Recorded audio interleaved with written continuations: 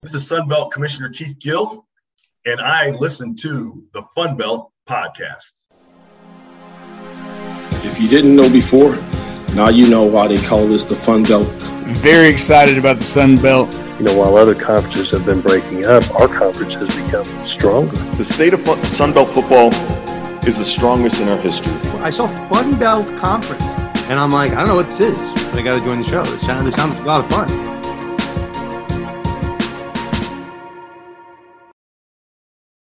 Welcome back to another exciting, riveting, awardless episode of FunBelt Podcast. My name is Jeremy Harper. I'm with HowlRaiser.com.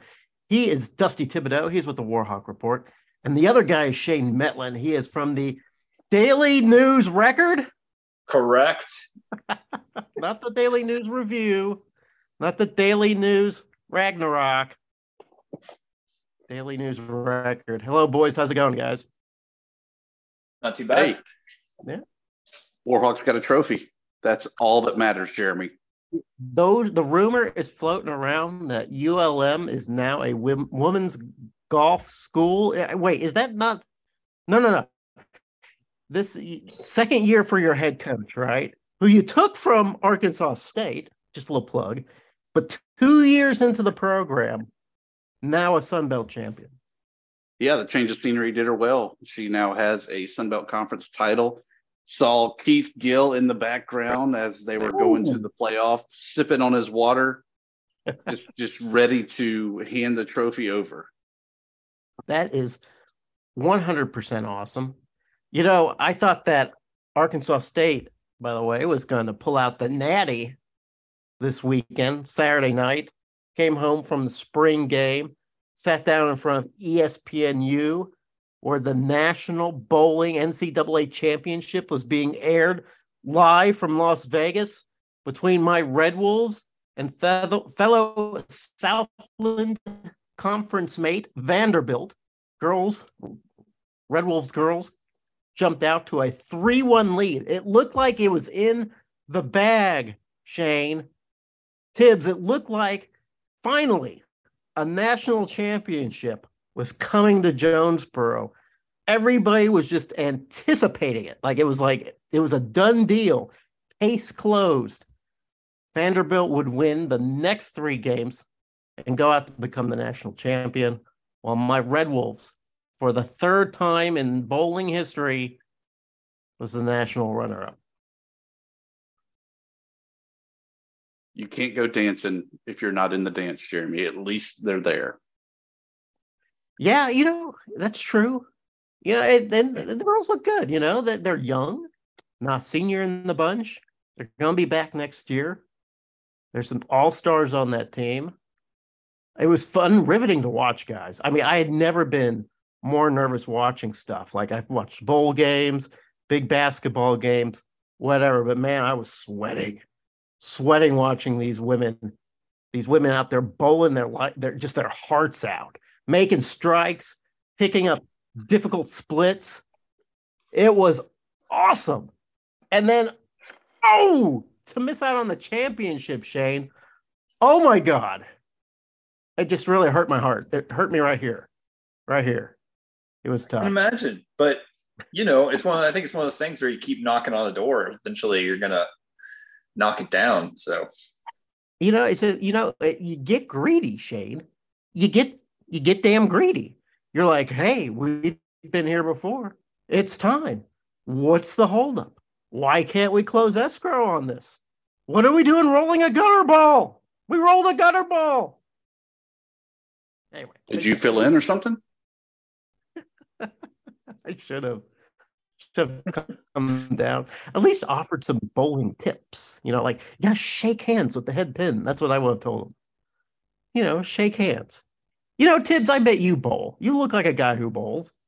I was a intramural bowler in college during my time on the Bayou, and also took bowling 1 and 2, where I scored an A in both classes. But did you also score? No. Maybe. Okay. All right. You know, when I went to school, tell me if you guys did this. they offered like a square dancing class. And you're like, hey, that might be like a good class to meet girls. It's all elective. It's a little fun. And you're thinking, well, maybe the ratio of girls to guys might be in your favor. But then you go to the first day of class and you realize that everybody had the same idea. All the guys had the same idea. And so then you quietly drop out of that class. Did you guys ever like take a class like that with that in mind? Kinda. It was a sign language class. But it was when I signed up, it was going to count as a foreign language requirement. And then they changed that before the semester began. And then so I was only in that class for a day. What kind of hippy dippity school did you go to where they counted sign language as a foreign language? The University of Kansas, which they did not do by the time I needed them to. So the University of Kansas.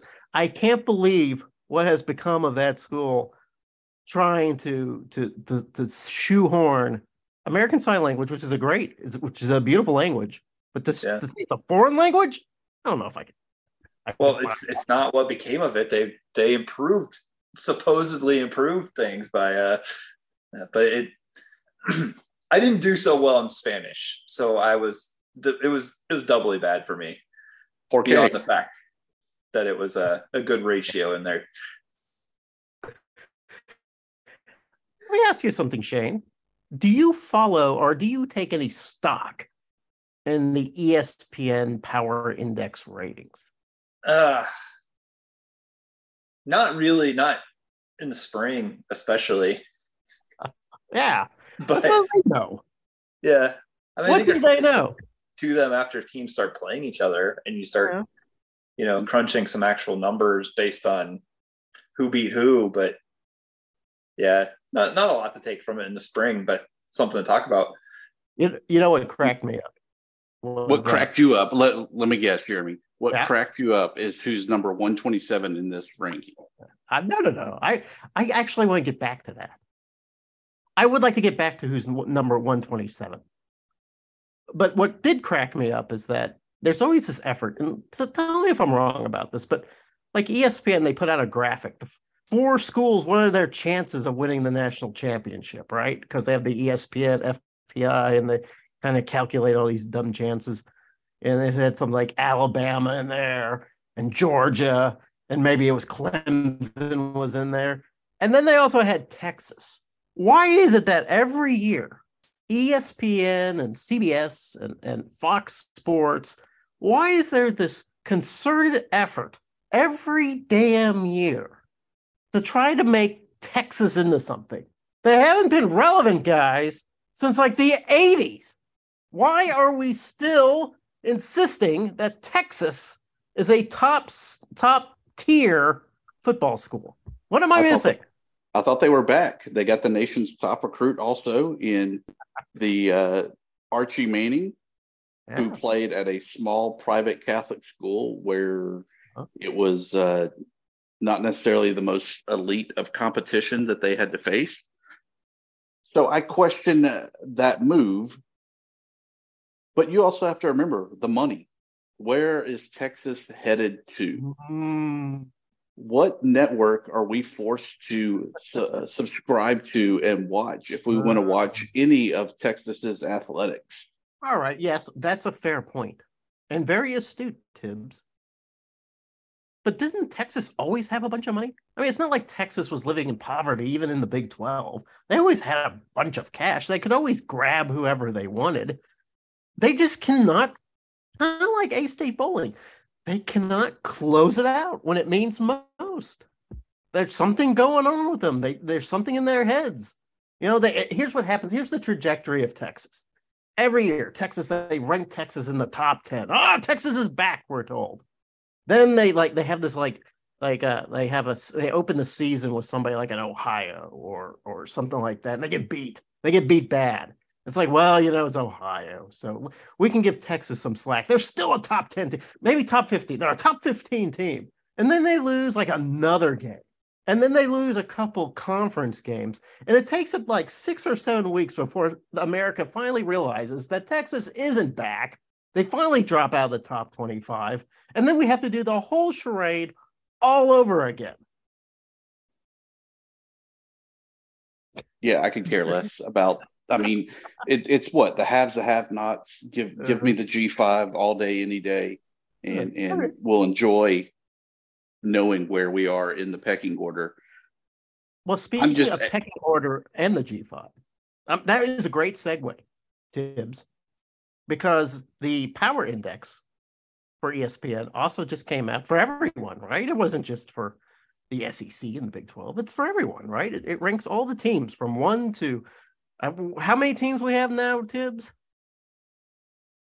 In the Fun Belt, we have 14 teams. Not in the Fun Belt. All of FBS college football.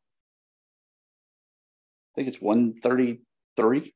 Is it 133? That sounds right. Shane, you have the numbers. You're a reporter.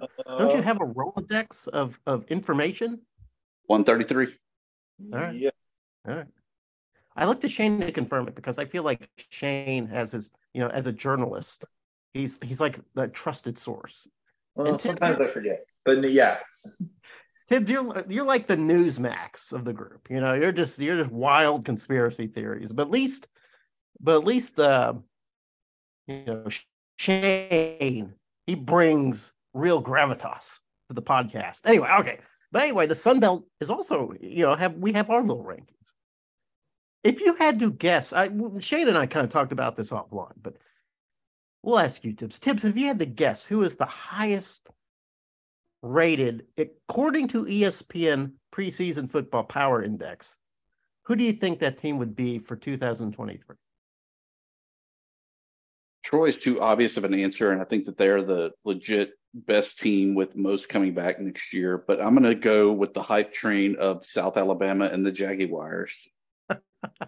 You know what? I'm because you and I love the Jaguars so much, I might have made that same mistake. But it's not.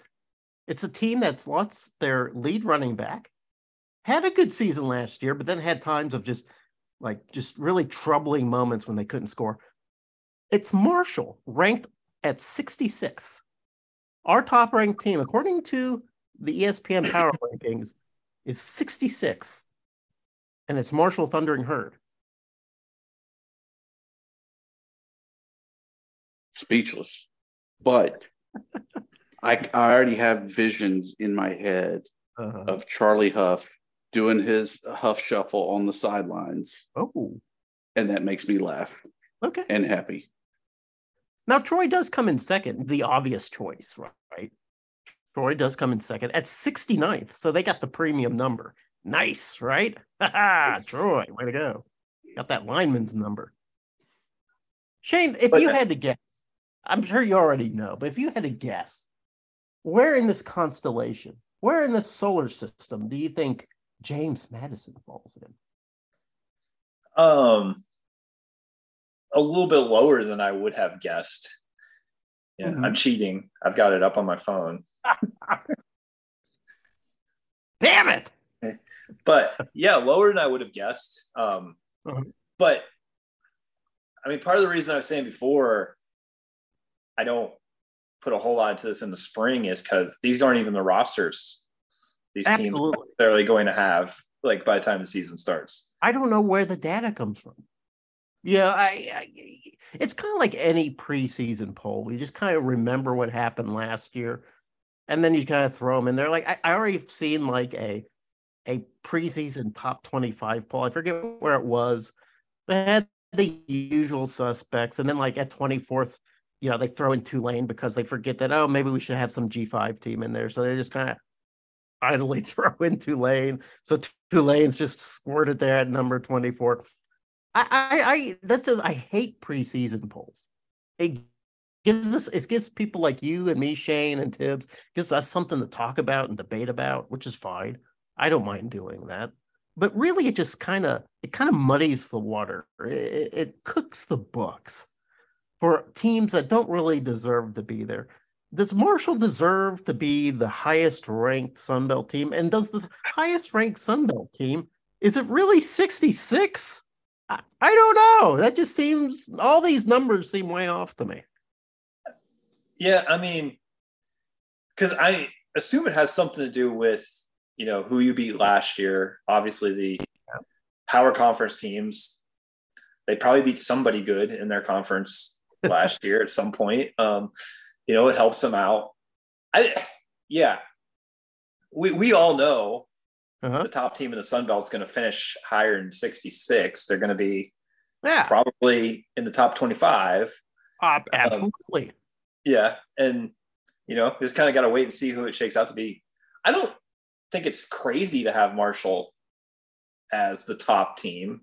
I mean, other than the fact that, sort of surprised it's not Troy, given what they're coming off of. They've, finished the season.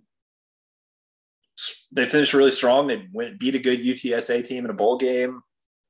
If you're basing it sort of on what they have back and what they did last year, I don't understand the numbers, but Marshall should be in a solid spot. Their defense was amazing. They bring back their quarterback, who wasn't spectacular, but I mean, I think having continuity at quarterback is always a big thing, a big deal. Not every team has that. And so I'm not shocked that Marshall's one of the top 2 or 3, I guess. Yeah. I think so too. I'm just a little surprised that it's Marshall and not Troy. And that South Alabama and James Madison is sort of sitting in there in the middle. But if you had to guess, Tibbs, if you had a crystal ball and maybe like a magic hat and perhaps an enchanted cane, and you had to conjure up who would be the last ranked team in the Sun Belt, who do you think it would be? Tibbs, who do you think would be the lowest ranked team in the Sun Belt, according to ESPN's power rankings? Old Dominion, because they don't exist. That's true. Old Dominion is actually ranked the 3rd worst team, and probably rightfully so. Although because they're losing their great big giant tight end. What was his name, Shane? Zach Kuntz. Yes, Zach Kuntz. The guy was he was 7'8", 600 pounds. He's going to be a huge target for whoever picks him up in the NFL. But no, it's not Old Dominion. So I'm going. You know what, Tibbs? I'm going to give you another guess. Who do you think? I'll give you a clue. It's someone near and dear to your heart. A team that whispers in your ear sweet nothings. Boobcats. That's a good answer, because they are ranked next to last. The Texas Bobcats, with their new coach and their new team from Incarnate Word, ranked 121st in the nation. No, the lowest ranked team. I'm a little bit surprised, Tibbs, as much as I like to give you hell for the Warhawks. The Warhawks, the lowest ranked team according to the preseason football power index from ESPN. Is that fair? Is it what is it? Is it the 3rd season for Coach? Is it his 3rd? Is it Terry Bowden's 4th season or 3rd season? 3rd. This is the power season. How do you get away with disrespecting ULM like this? You lose your entire defensive line to the transfer portal or the NFL draft. You lose your quarterback in Chandler Rogers, who is now in Kusa or American with the Mean Green. Oh, I didn't realize that's where he had ended up. So yeah, you're breaking in a lot of new components, a lot of staff continuity on the defensive and offensive side, which is good, something they haven't seen in a while. But you're going to be breaking in a new quarterback, probably in Jairo Wright. Don't really have the established running back. They did get the former 4-star from Miami that signed. Yeah. Thaddeus Franklin III. Oh, that's exciting. But you have a lot of unproven commodities that you just don't know what you're going to get.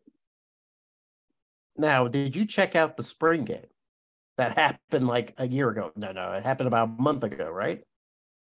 It happened 2 weeks ago, maybe last week. No, I was unable to attend. Okay. But I don't think that, like Shane said, that's not really the same roster, the same team that we're going to see when camp breaks in August. We've already seen several additional players jump into the portal that likely had some snaps there at that spring game. So it's not really indicative of what the season's going to be like. It doesn't really show you what the depth is like. It doesn't tell you anything other than, hey, look, there's 22 guys on the field, and we're going to do that this fall. You're absolutely right. Yeah. I wrote in my review of Arkansas State's spring preview or spring game that you don't learn a thing from a spring game. You kind of learn a couple things. You learn like, oh, so-and-so's suddenly on the second team instead of the first team. That might be like a lesson somebody's being taught. If you mingle with the players, you see who's been really hitting the gym and maybe who hasn't been hitting the gym. You kind of see the attitude of the players. Are they all business? Are they goofing around? Are they loose? Are they tight? But yeah, you're not really getting much. It's just kind of an excuse to get out and go to the stadium and enjoy a hot dog and be out in the sun and see the football team and kind of start hoping, right? I think the one thing you do see that maybe is the small takeaway from the spring game, you'll see things like your quarterback and what kind of touch do they have on the ball. Not necessarily how hard or how great it is, but what's his touch on those deep routes? Because we all want to see the fly routes at the spring game. So how good is that touch that he has? How in sync is he with his receivers kind of early on when they're going through it? I think those are the bigger takeaways than actual, oh, look, we don't have a right guard because he was laid out all game long. I don't think you make those kind of decisions until probably even week 2 of the regular season. And you could be right. You also you can kind of see if there's a rapport being established between the quarterback and certain wide receivers, right? You're like, oh, okay, so-and-so, he has a real connection with wide receiver X. So we can look out for that. But you're right. For the most part, you don't really learn anything until the summer. You do see a little bit about the quarterback. The quarterback needs to be a little more developed. You're absolutely right about that. So the top 5 teams that ESPN picks is Marshall Troy, App State. App State's always up there, even though they had a really down season. The Cajuns, they come in 4th. And then Coastal Carolina, I guess that's just this based on the strength of Grayson McCall coming back. And then South Alabama rounds it out. And then you don't get to James Madison until after Georgia Southern. Georgia Southern way up there. I think of all the teams that are on this list, Georgia Southern probably makes the biggest leap. Is Georgia Southern really kind of in the mix as a Sun Belt heavy this year, Shane? It'll be interesting to see. I mean, we talked about it before. We kind of thought they were ahead of schedule, being, in contention, or competitive this year when they were putting in a completely different offense than anybody in Statesboro had ever seen before. But they're in the same boat as a lot of teams where they're going to be replacing their quarterback again. So, I mean, these rankings, part of the reason to me it doesn't mean that much is we don't know much about quarterback position in a lot of these schools. I mean, ODU, we were talking about them, their starter goes into the transfer portal before spring practice is over. And Ricky Ronnie on the coach's call the other day was basically like, yeah, well, we're going to get a transfer in here now, before fall. So they don't even know. They have no idea who their quarterback is going to be. Places like you mentioned ULM, JMU, Georgia Southern, it's all, okay, will this new transfer be as good as we hope he's going to be? And you don't know yet. You may get a Todd Centeio or you may not. Yeah, and that's the thing, Shane, too. With the Sun Belt, there's something about the Sun Belt that no other conference has, and that's entropy. It's complete chaos when it comes to the Sun Belt. Last year, we had a bunch of young quarterbacks come in, had no idea how they were going to perform. And a lot of those guys performed at a very high level, which was very surprising. And that can happen once again with the Sun Belt. Sun Belt, you never know. I don't even know why they bother with these rankings. It just makes ESPN look like fools. That's my opinion. I don't know. I'm guessing, I'm not good at math. I'm guessing it has a lot to do with the amount of production you have coming back.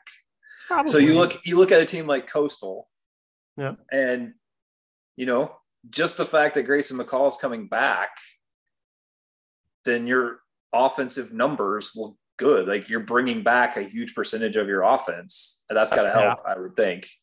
Whereas like a JMU, they lose Centeo, they lose Percy Yaje Obase.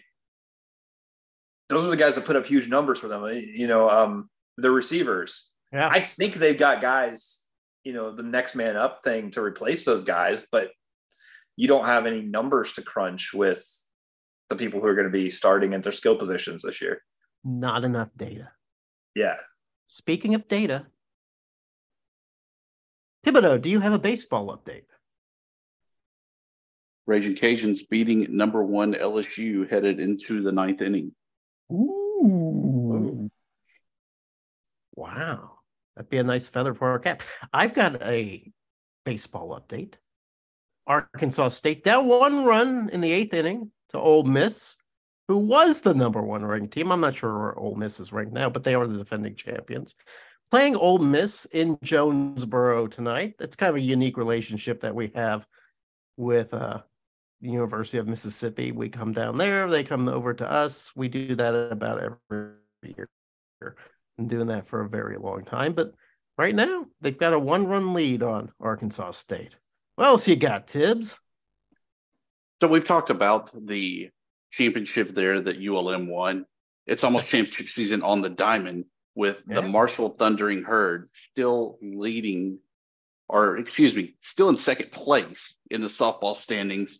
Shane and I, because you didn't want to partake in it, we caught up with KD from Thundercast to talk everything Marshall, and he's going to break it down for us and tell us all about the Thundering Herd, what it was like coming in, their successes this past year, and everything in between. Shane, you joined us about a year ago on FunBelt Podcast, correct? Yeah, I guess it's been about a year. Time flies when you're having fun. You know what else happened about a year ago? All hell in the Sun Belt broke loose as we brought in over half, it seems like, of Conference USA to save them from that sinking ship, and that included Marshall. And I think we even had the conversation, was Marshall going to be a good fit? Were they going to carry their own weight? And you, in true fashion, because you like to alienate every fan base, were like, no, they're not going to do it. But then what happened this past year in football, Shane? I don't remember saying that, but yes, of course, Marshall is going to carry their own weight because not only is it a historically good football program, it's a great fan base. And I'm not going to anger the Marshall fan base because you see the way they turn out for everything from basketball to soccer to football. Like, yeah, of course it was going to be a good fit for the Sun Belt. So we had to bring in somebody else then, Shane, just to make sure that we were holding you accountable. The Thundercast also started about a year ago covering the Thundering Herd of Marshall. KD joins us. Welcome in, KD, to the FunBelt Podcast. Appreciate it, man. I do listen, by the way. That's a regular on the playlist on the way to work every week. So I try to stay in tune with what's going on around the Sun Belt. But thanks for inviting me. I wish my partner in crime could be here, but you get one of us. I guess that's better than none of us, right? See, Shane, there's our other download we get every week. Yeah. So, Katie, take us back real quick. As we talk about last year, what was it like on campus and around the Marshall fan base as y'all got ready to come into the Sun Belt? Because for the longest time, I think we all focus on the great Tommy McClellan, the AD of Louisiana Tech, talking about the Raging Cajuns and how they should aspire to be in Conference USA because the Sun Belt was lower. But I think that's really flipped the script. But what did Marshall kind of see on the outside coming in? Well, we should back up a little further and talk about when that crop of schools left the Sun Belt in 2013-14, right? Because they moved to Conference USA, and then the schools that the Sun Belt then brought up, App States and these teams that had Georgia Southern, that had like historically strong programs and fan support. A lot of us in the herd, fan base thought that's what we should have done. They went after markets and they thought it was going to translate, and it didn't translate. And the Sun Belt went after programs that were established, that cared, and fans that cared. And you see, it took a little while, right, to get to where you're at, but that was the winning strategy. And a lot of us thought, man, that we should have went after App. We should have went after Georgia Southern and these Southern Conference teams that Marshall had big history with already back when they were a 1AA school too. But to answer your question, when it started with the smoke of, will we join the Sun Belt? I think everybody kind of perked up, because for years we felt like we were just miring in mediocrity in the Conference USA. The conference as a whole was just kind of existing, and they would have some flashes here, a good football team there, a great basketball team there that made some noise in the tournament. But ultimately it was like, it's just hard to get up for this. We don't feel like we should be playing teams like North Texas. I mean, like, there's no affiliate, nothing against North Texas, but how do you get up for a game in Denton, Texas when you're in Huntington, West Virginia, right? And the longest was like, man, we need to be closer to regional teams so fans can drive to these games again. That's what makes college sports so great. And that's what we're seeing, right? Year one in the Sun Belt, you're talking about attendance is great at all these games. Visiting fans are traveling better. And it became destinations each week. Like, this JMU Marshall game is going to be awesome. This App State Marshall game is going to be great. And even the midweek, I felt like when Louisiana came for the midweek in Huntington, folks got up for that, and that's not a team that we've had very much history with. They had bowl game, and there was probably some revenge factor there that they wanted to get a win over Louisiana and them being a conference champion and all that kind of stuff. But the excitement level just went through the roof when the possibility to join the Sun Belt was there. And then when they announced that we joined, it was like this fresh breath of air into the academic or the athletic programs. Everybody was like, yes, and it really reignited this fan base. They were excited, especially some of the older fans. I won't say like old, but like those Southern Conference fans that were students then, they were pumped to be back with teams like App State and Georgia Southern and try to build new rivalries with teams like James Madison and continue to play teams like Southern Miss that we had a long run with in the Conference USA. So it was great. The vibe in Huntington was great when that news came down the pipeline. Yeah, you mentioned the kind of establishing a rivalry with James Madison. I don't know if people even realize it's a stone's throw to the West Virginia border from the JMU campus. Now, there's not very many people in that part of West Virginia, but yeah. I mean, it kind of has that border war type of feel to it. You also mentioned the midweek game. They're going to play that midweek national televised game this season in Huntington. I think JMU fans are super excited about that. It'll be their kind of first experience with that, midweek ESPN thing. And it's a rivalry that JMU fans have been really excited to kind of establish, because it is that school that you kind of look at as a peer, a similar place, similar, mountain community. And, it's not that far away. And I think, it was a good atmosphere in Harrisonburg this year. I don't know if you were there. No. Russ was.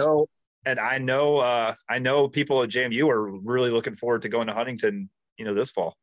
Yeah. I think of all the teams that are in the Sun Belt East, there are going to be fans that just love App State. They want to just rebuild what was once very fierce in the early and mid 90s in the Southern Conference. But the younger fan, I think the current student, they really have embraced James Madison as what could be something really big. The games have been really good. Football was really good. The basketball games were really good. I mean, this is going to translate across multiple sports to where I think folks can really get invested in a team like James Madison as a rival to Marshall. And I think it's podcasts like what you guys do and what we do that cover all the sports. So they're always getting the news from whatever sport is being matched up, so you can kind of get a little bit closer to the action, learn the players from, not just football and basketball, but, softball, baseball. These are going to be big deals. And Huntington, we have prided ourselves for so many years, way, way back to my earliest experiences with Marshall. We want people to want to come back to Huntington. If you come to Huntington, we want you to have such a good time. Even if you go in and lose the game, we want you to go, man, we lost the game, but that was a great trip. I'm coming back. So herd hospitality is a real thing, and I know it exists other places too, but that's a real thing. We want people to make that trip to Huntington, feel good about it, and want to come back. So for the JMU fans and any other fans that are making the trip for the first time to Huntington, you could expect to be warmly welcomed and then be bitter enemies for, opening whistle to closing whistle, and then be welcomed again back to the tailgate for another great time and another second plate of food and all that good stuff. So I encourage everybody to make the trip. You'll have a great time. You will not regret. It's definitely a place that's on my bucket list, is going to Huntington. And even before they came into the Sun Belt, it's a place I always wanted to go to a game. But let's talk about last year, football. Okay. Anything big happen, during the season? Well, you can see kind of big during the season. Yeah, probably the biggest news that most Sunbelt fans were intrigued by was leading into week one, right? The injury to Rasheen Ali, because we were taken surprised by that too. But I would say the some would say out of nowhere emergence of running back Kalen LeBourne, right? A big former five-star guy, Florida State commit, transfers, Norfolk guy, Tidewater guy, right? Comes to Huntington and has a great season. Charles Huff, I think, really took a step up with this herd program. He took the program to the next step up. A winning record, another bowl game, his first career bowl win as a head coach. Have a quarterback change mid-season. And, by the way, let's talk about beating Notre Dame, right? That's a big deal. So there was a lot of storylines in 2022 for the herd. I mean, I'll be glad to talk about all of them. Which one you want to go with? Yeah, I think the biggest one, we were coming into the season, Rashid Ali. He was at Sunbelt Media Days, coming off a 1,000-yard true freshman year, rushing. What was he going to do next? And then all of a sudden, he is no more. Did we ever find out was it injury? Was it off the field, or what it was that kept him out and sidelined? Well, it finally came out that it was injury, but they were just keeping it really close to the vest. And, from what we gathered, that his family didn't really want it out there, and Marshall obliged, right? Why would they go against those wishes? So we already knew what Rasheen can do, but I think some of the other Sunbelt schools got to see what he could do towards the end of the season. He came back and played 3 games, including that bowl game, and he just brings something different to the table, man. He's just a different type of runner. And it was unquestionably going to be his team going into 2022. He led the nation in touchdowns the year before in 2021. Why wouldn't you think it was going to be his team?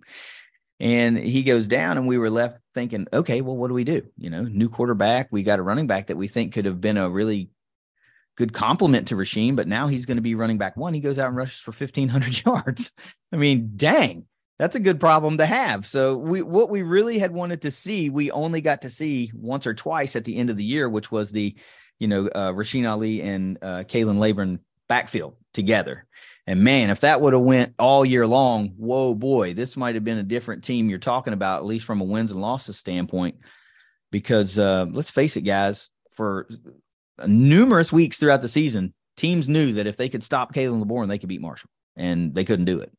So some teams were able to have some success, but ultimately you tried to gang up and stop number 8, and most teams were not successful in doing that. So following the midweek, we got the quarterback change.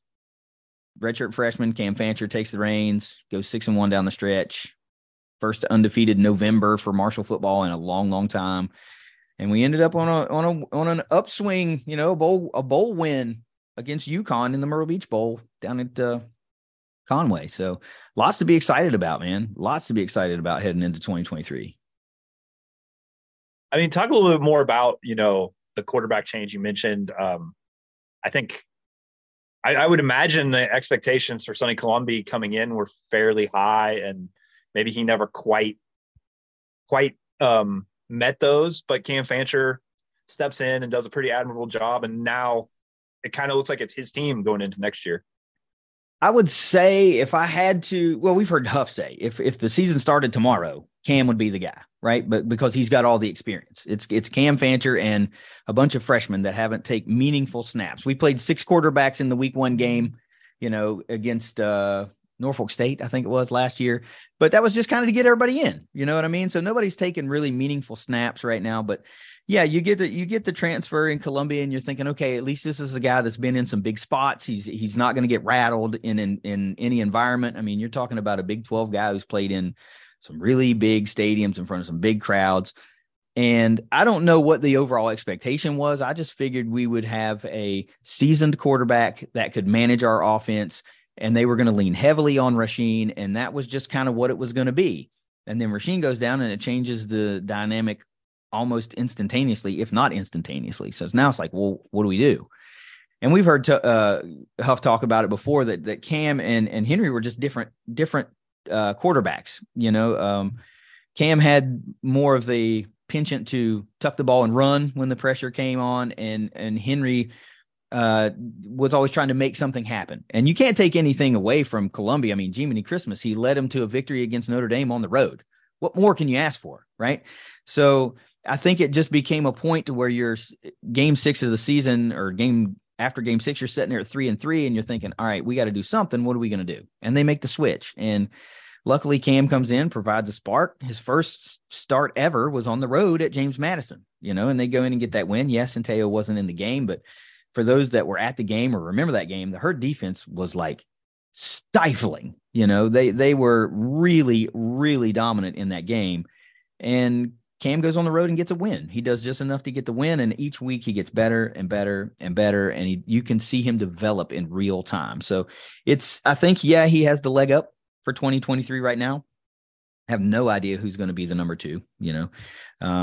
There's just a laundry list of guys that could be that guy.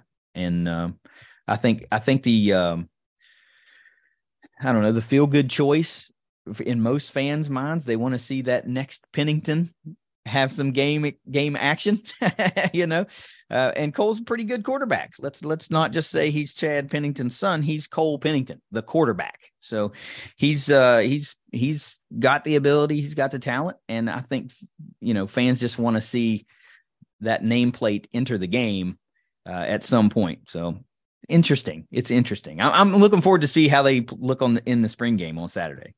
Are you going to dress up a random receiver regardless of talent level as an 84, just to when he enters that there's an 84 running a fly route?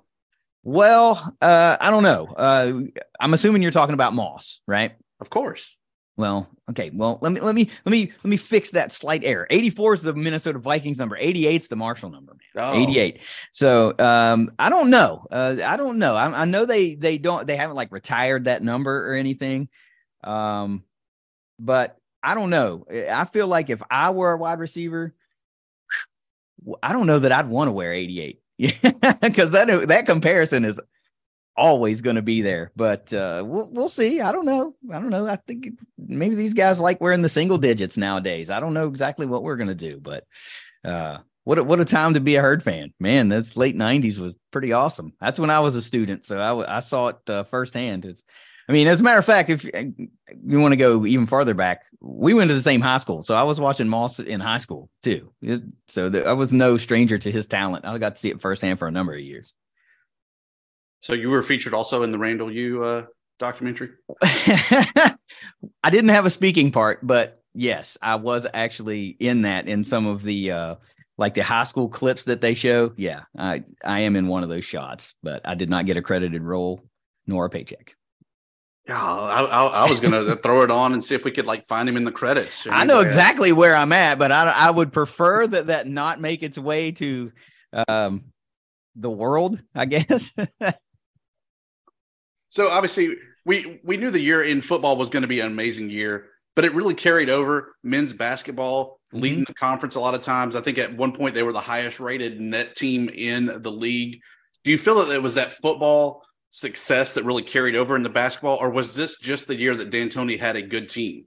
No, it was a combination of a couple of things, right? Because if you look at the record the year before, Marshall wasn't very good. It was like a 9-win team or a 12-win team or something like that. And it was two main things. I think if you want to point to 2 or 3 things, number one is they go out and recruit Micah Henlockton, right? Turns into being the Sun Belt Freshman of the Year, the dominant force down low for blocks, rebounds, that type of thing that Marshall had lacked the year before.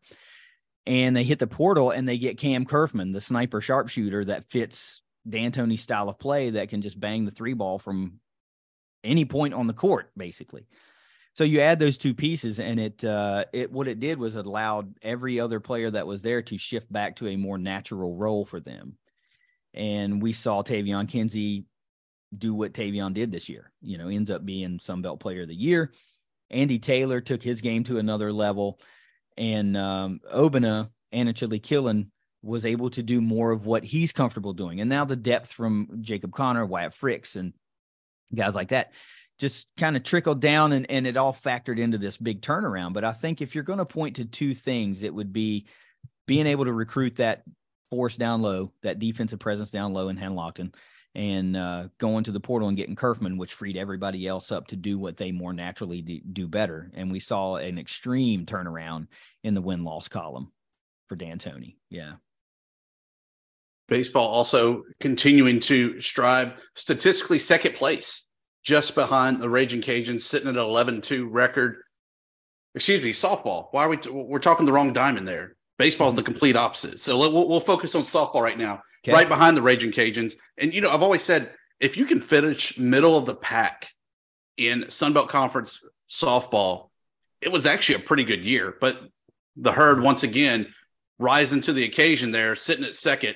What have you seen this year out of that softball team? Well, it was a good team last year, right? But it was built a little bit differently.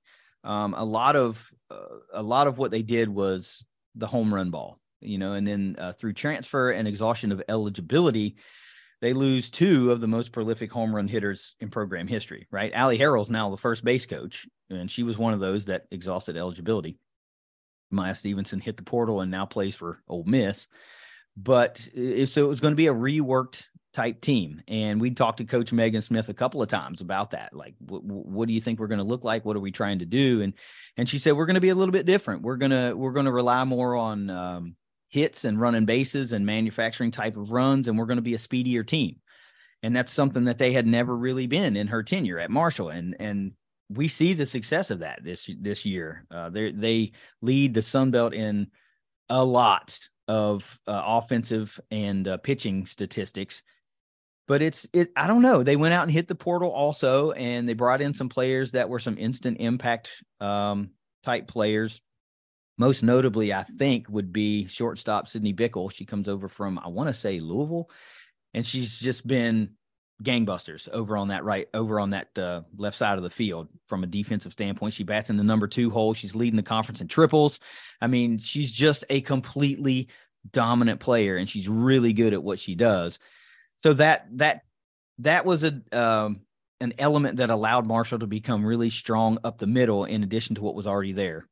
So you got a fifth year in center field, and Grace Chelleman, who announced early on that she was coming back, and we knew then that's going to be a key component to what Marshall needs to do. And she's faced with being batting in the lineup right behind Autumn Owen, and Autumn's leading the conference. I think she's leading the conference in home runs still.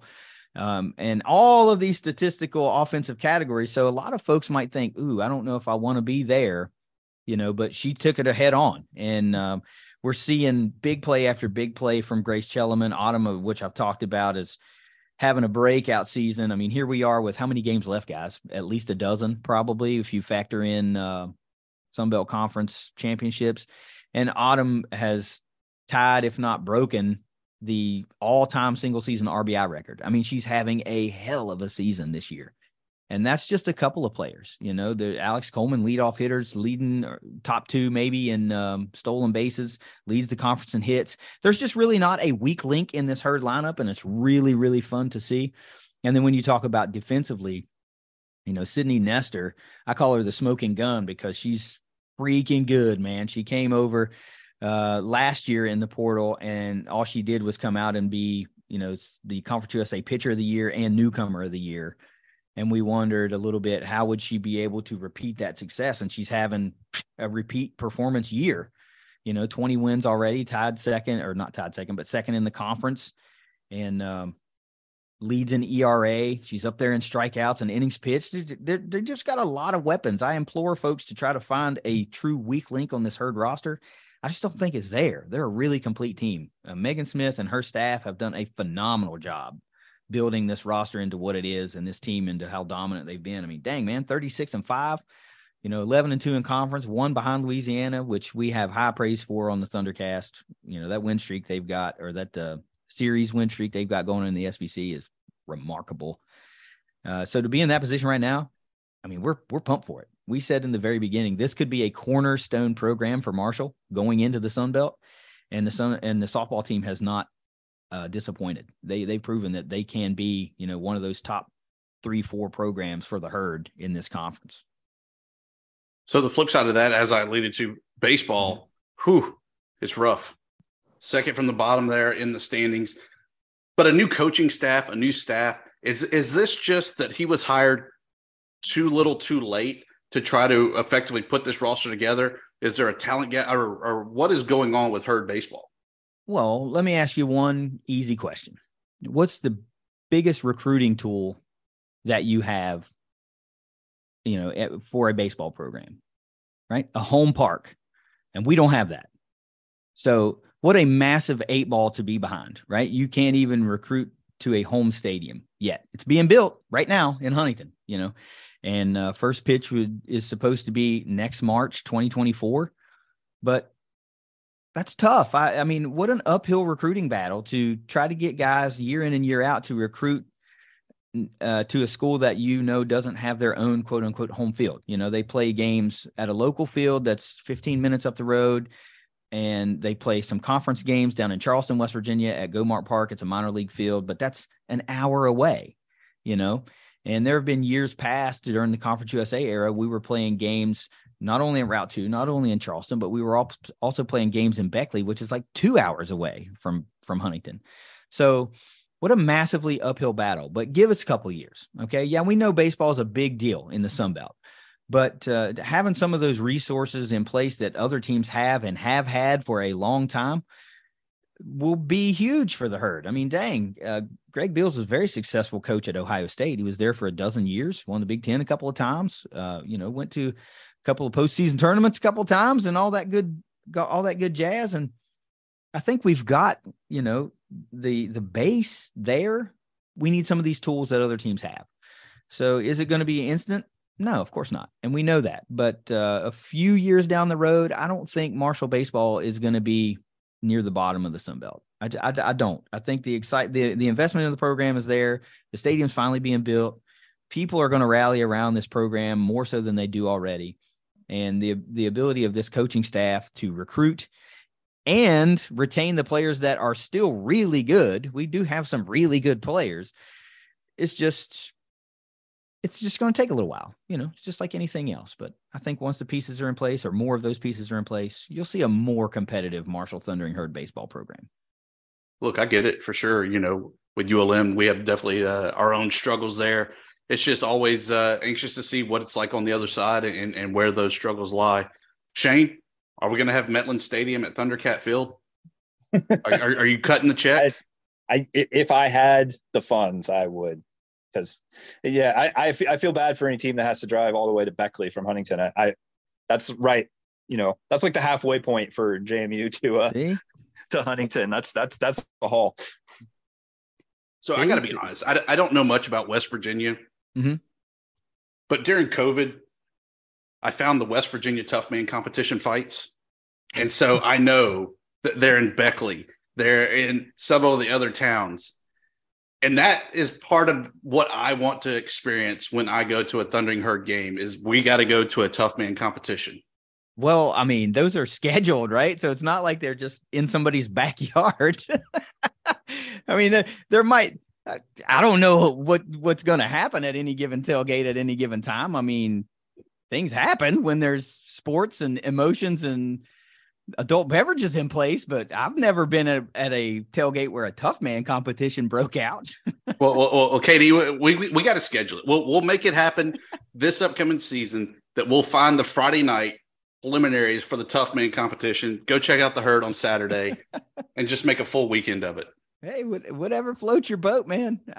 That's cool. I'm sure you can find a good fight somewhere. I mean, I'd prefer it to not be around the game day experience, but that doesn't really lend itself to. Yeah, I think I want to go back to Huntington. I had a great time. I got beaten up and got a good meal. It's great. That's not really fitting in my wheelhouse of a game day experience. We do it a little differently in Louisiana. I guess so. Katie, thank you so much for joining us on FunBelt Podcast. Welcome back anytime you want. Definitely looking forward to seeing what the herd can do as we come to the close of softball season. Get ready for Sunbelt Media Days in July, as well as the upcoming 2023 season. No, man, thanks for having me. This was a lot of fun. Maybe next time we do this, you have the opportunity to get both of us on here, Russ and myself, and you just get the full Thundercast experience. But I would like to say, if you guys want to find out more about the herd and what we do, you can follow us on Twitter at Thundercast_pod. We put out episodes every week, and we just have a good time promoting the herd. Looking forward to seeing all you guys that make the trip in Huntington. Whenever you come to Huntington, you got to find the Thundercast tailgates at all the football games. If you're coming in town for a basketball game or anything like that, you got to get in touch with us, because we want to link up with you and show you a good time while you're in town, so that you will come back for another game. So there we have it. Shane and I talking about not me, West Virginia and Huntington. Yep. And Jeremy, we're signing you up to fight in the West Virginia Tough Man competition. Have you ever been in a fight, Tibbs? Like a real fight? I'm not talking about wrestling with your cousins or whatever, or having like a little pushy fight on the playground. I'm talking about like a real brawl where punches are thrown. We were dumb, drunk kids in fraternities in college. Yeah, it happened a time or 3 or 4. Yeah. How'd you do? Were you all right? Did you hold your own? Sure. How about you, Shane? Ever been into a rumble? Not really. Even in college, it always kind of ended up sort of like a baseball brawl, where everybody kind of goes out there and like acts like they're going to fight, and then waits for somebody to hold them back. And hold me back. It never really got super serious. Yeah, I've been in a couple fights, and they've always been a result of my brother Rex Steele always saying something to the wrong person, me stepping in, and then I'm the one fighting. I've been in a couple of those, and I always lost. I am horrible in a fight. I'm not good at a fight. So if you guys like Shane and Tibbs, if we're in New Orleans for media days, and we're like on Bourbon Street, and some guy wants to like fight, you can't count on me to be of any assistance. Tibbs, that's why I'm glad to hear that. You've been in the Thunder. You've seen the shit. You know how it is to throw hands. I'm glad you would be there to protect Shane and I, because apparently Shane has never been in a real fight. You, on the other hand, well, Shane's a sensitive journalist. His weapons are words. They're not his fists. But you're a man who is not afraid to get his knuckles bloody. Am I right? Yeah, sure. Why not? Speaking of bloody knuckles there, Jeremy. Yeah. One thing that we haven't talked about, and if you remember, we were talking with somebody, was it Chris Vanini, where he said that the ASUN-WAC merger was never going to happen? I think it was Vanini who said that. And he was very dismissive about the whole process. And yet we have the UAC, the United Athletic Conference, coming soon to gas station TVs on the reverse side of the Conference USA television broadcast. That sounds great. That sounds almost like a religious news station or something similar. But yeah, that's great. I think they're only playing football, right? I think that's the initial plan. I think that they will expand out. It's interesting, though, to see, is this what other conferences and people were talking about back in 2000 when the Sun Belt said, "Hey, we're a basketball baseball conference. We're going to add football now." Were these the same jabs and the same discussions that were happening, or are we the assholes talking about it? Oh my God! You mean plus has become minus and minus has become plus? We are now the assholes. Because, yeah, that's probably how people talked about us back in 2000. Oh, my God, Shane. We are the dickheads. Tibbs, thanks for removing the scales from our eyes. Because we are kind of dicks about it, right? We're like, I guess they're just going to play football. I don't know who they're going to play. Look at us. Are we so high and mighty? I mean, we're in the Sun Belt, for God's sakes. How do we become this way? We might as well be P5, be those kind of jerks. I'm okay with that. And I kind of am too. Yeah, tell you the truth. I love being smug. Let me tell you something, guys. Like when Arkansas State is playing great football or basketball or whatever, I love being that smug guy. I want to be that smug guy again. And if it means I have to be smug about this new football conference coming out, I'm going to do that. I need to get my smug high. So yeah, I'm sorry. It's going to come at your expense, UCA and whoever else is in this group. But you're just going to have to accept it. You know what it's time for? Well, it's time for bed because you guys keep me up way too late for this. And on the East Coast, where Shane is, it's like past midnight. Here, it's almost 10 o'clock. It's rough. Get off my lawn, Jeremy. It is time. Okay, let's see if I get it right. Plugs, promos, and parting shots. And Tibbs, I'm going to make you go first. I actually have none of the above. I am completely unprepared for it. What? You're always prepared. I just want you to know that I thoroughly enjoy doing the show. I think that we are on the cusp of greatness, even though we were not selected to win our national award that we were up. Go figure that it was Mike Golick, because he needs that much more TLC than the little guy that no independent podcast won. Sure, we were shortlisted, so we were top 10? Whoop-de-doo. It still feels very much P5, G5, haves v have-nots. I wish I had his budget so that we could one day bask in the glory of beating a bunch of little independent podcasts out. It's like handing Nick Saban another trophy for Coach of the Year. Hey, here you go. You probably needed that. Put that on your LinkedIn. Yeah, we could have used that. Are we not forthright enough? Are we not, off? Are we not wacky enough? Are we not unhinged enough for the podcasting community to accept us into their trophy case? What did we do to deserve this dishonor, Tibbs?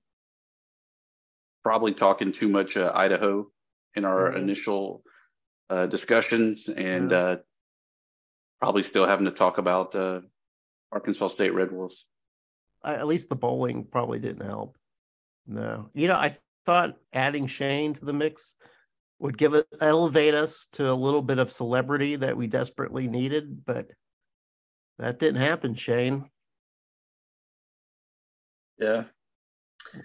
I don't know. Honestly, though, I was kind of surprised to see that so many of the winners were kind of nationally known podcasts, and we were still up there. I was a little bit, I guess, heartened to see that we were in the mix with some of the big boys. When Shane isn't insulting members of the Sun Belt fan base, especially on the East Coast, he is providing that ray of sunshine that we desperately need to make ourselves feel better about ourselves. Thank you, Shane. That was some perspective we desperately needed.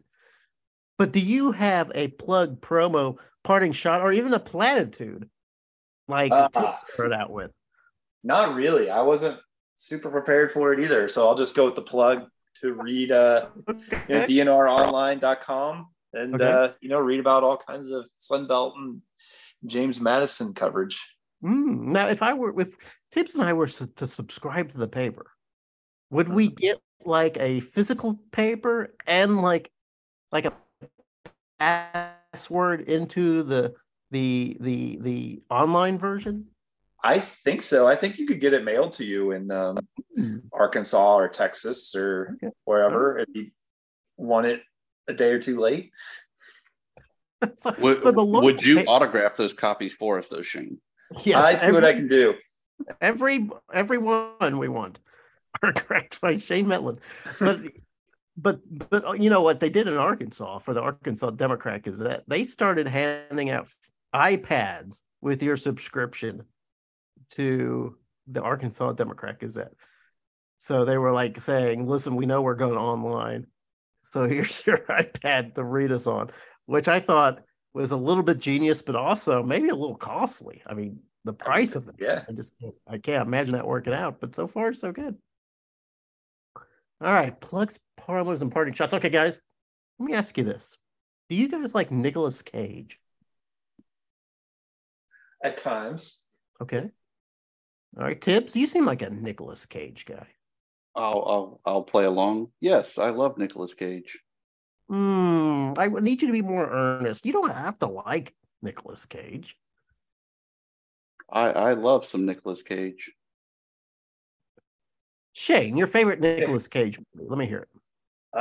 Favorite Nicolas Cage movie. Might go with Raising Arizona. Yeah, that's a good one. Or National Treasure. Yeah. Maybe Leaving Las Vegas if you want to kill yourself. Wasn't he in Fast Times at Ridgemont High? Like a small part? Yeah, he might have had a small part in that. Yeah. Yeah. You know, Sean Penn was in that. I know. Yeah. Well, all right. So I kind of like Nicolas Cage. Like I like there's like dumb movies he's in, like Knowing, or there was one movie in where he was like a magician who could see the future. I don't know if you've ever seen that. You know, it just this Nicolas Cage, you know, he lends to every movie kind of the same thing, which is a little bit of chaos and wackiness and it more or less good acting. It's just Nicolas Cage type acting. Well, I saw him in his newest movie, Renfield, starring another Nicholas Hoult, who you might know as Beast in some of the X-Men movies. And they co-star with Awkwafina. I don't know if you remember Awkwafina. She's in the 10 Rings movie, the little kung fu movie, and she's funny in this too. But Renfield is it starts with Nicholas Hoult as Renfield. He's the servant of Dracula, and Dracula is played by Nicolas Cage, who and they kind of play this off as like Nicolas Cage is sort of the alpha in a bad relationship. Like he's just like Renfield is just sort of this subservient, beaten down, weak-willed person who's just desperate to get away from Dracula, who is really just sort of amoral, not a redeeming bone in his body, and really is looking to take over the world. And I tell you what, you think to yourself, this could be a funny movie because you see the trailer and there's a lot of funniness to it, but it actually just felt more like a concept than not really a movie.